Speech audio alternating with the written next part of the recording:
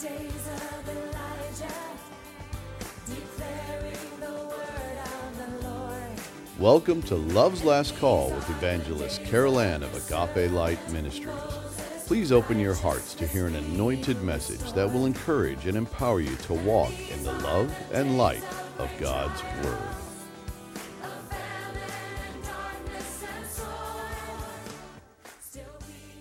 Beloved, we have reached part 3 of our current study, Unholy Alliances and the New World Order. And although I have repeated it often, I cannot say it strongly enough that never before has it become more important for the people of God to understand the prophetic realities that are being evidenced in the world today, and how dramatically they are pointing to the last things on God's prophetic calendar. But just as the Apostle Peter declared in his Holy Spirit-inspired epistle, we have reached the time he forewarned us of in 2 Peter 3:3, where he writes, "Know this first of all, that in the last days mockers will come with their mocking, following after their own lust, and saying, 'Where is the promise of his coming?' For ever since the fathers fell asleep, all continues just as it was from the beginning of creation." I have personally heard various versions of that unbelief expressed even from people very close to me. And yet, nothing could be further from the truth. Things are not as they have always been.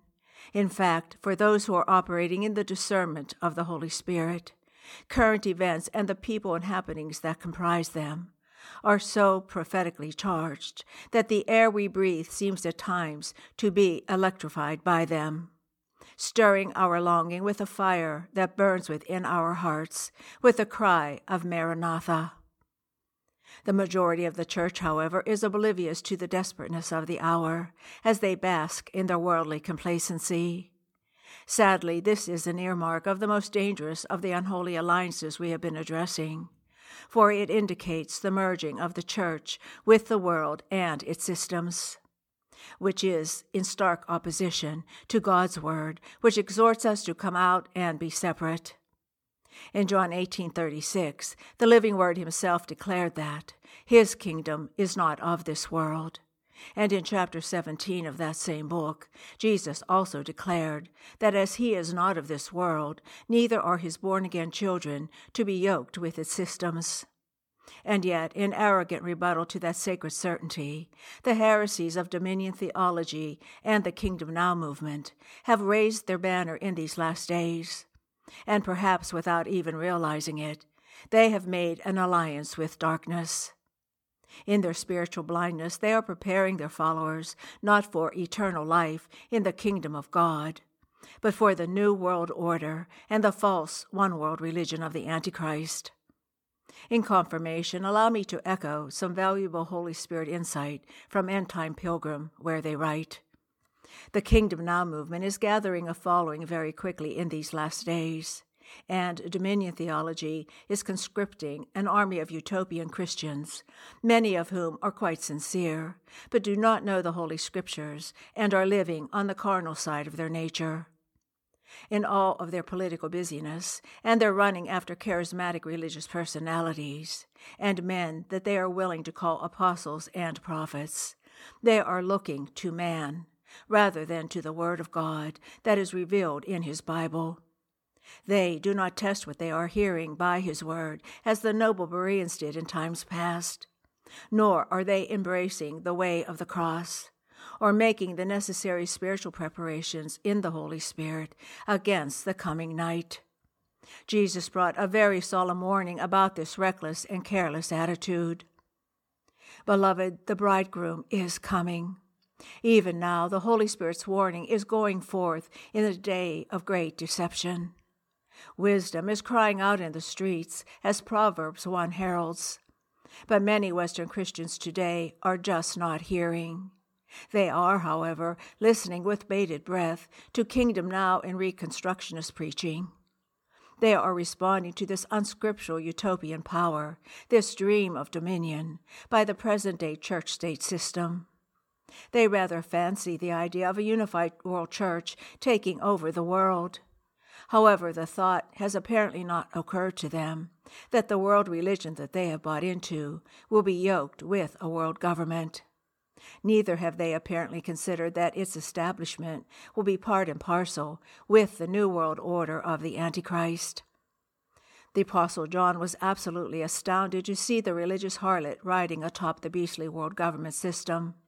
But her position is unsustainable, at least for any durable length of time.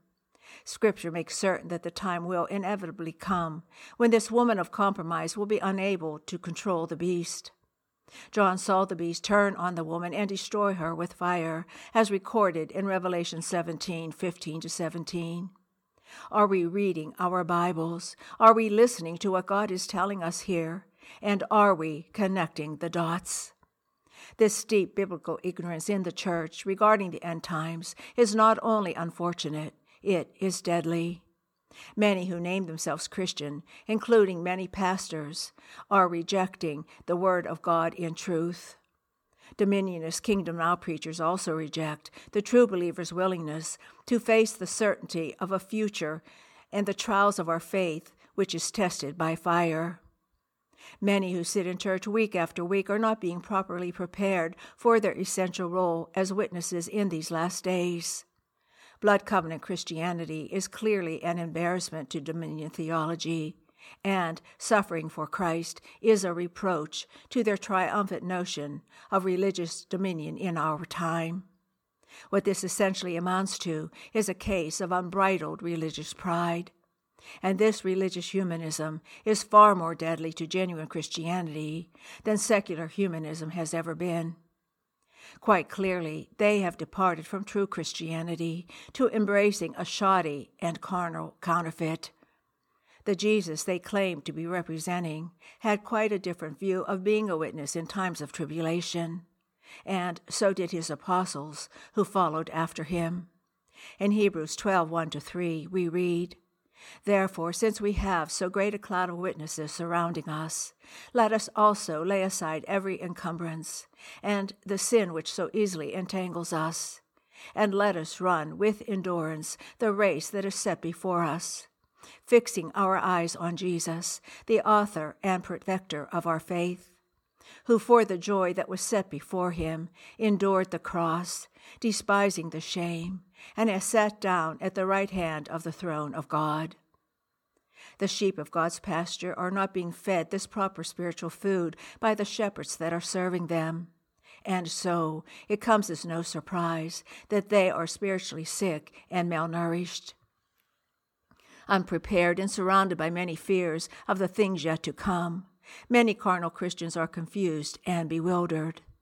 Or, on the flip side, some are reveling in a false security without any understanding of how desperate the time really is, or the consequences of a superficial faith that holds no real power unto eternal life.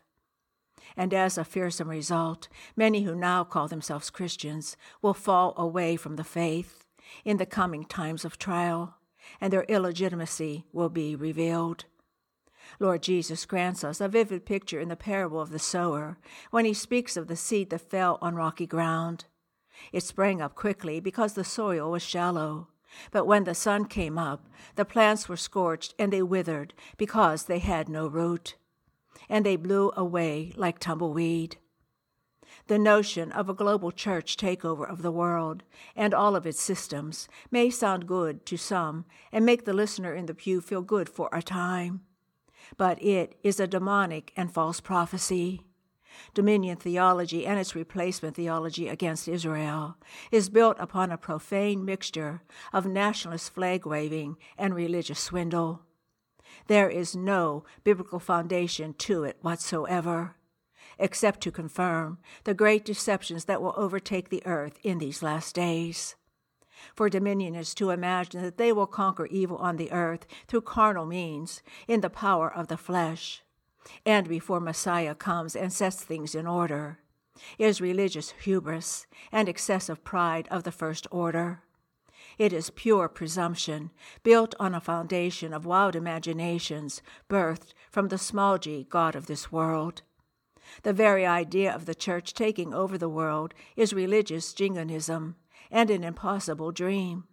especially in light of the scriptural truth that God's kingdom is not of this world. Yes, the apostate church will get the political power it hungers for a time. But this established world church will not ride high for long. Corrupted by power and driven by mammon into a hierarchical pyramid scheme, it will compromise itself into the harlot system that John the Apostle saw, and its final destruction that is depicted in Revelation 18. The Holy Scriptures are quite clear. The true church of Jesus Christ, which is his bride, will be taken up in the rapture before the man of lawlessness appears on the stage of earth. Any semblance of the church that remains will be an apostate and demonic mixture of Roman Catholicism and every other false way that will be melded into her. This religious harlot will serve the Antichrist for a time until he destroys her with fire and becomes a religion unto himself. Only when King Jesus returns to earth, with his saints following him on white horses, and he conquers the Antichrist, the false prophet, and all who followed them, will this earth come under his complete lordship. For 1,000 years he will reign as King of kings and Lord of lords, and his blood-bought offspring will serve him in ruling the nations. Then will the church be triumphant, with all glory being his forever. And this is where we'll have to pause for now, beloved. Please join me next time. And until then, I leave you with Revelation 22:20-21. He who testifies to these things says, "Yes, I am coming quickly." Amen. Come, Lord Jesus. The grace of the Lord Jesus be with all. And, as always, beloved, I bid you his agape. You've been listening to Love's Last Call with Evangelist Carol Ann of Agape Light Ministries. If you have a prayer request, please contact us at Agape Light Ministries, P.O. Box 6313, Chesterfield, Missouri 63006, or via our website at www.agapelightministries.com. Again, that's www.agapelightministries.com.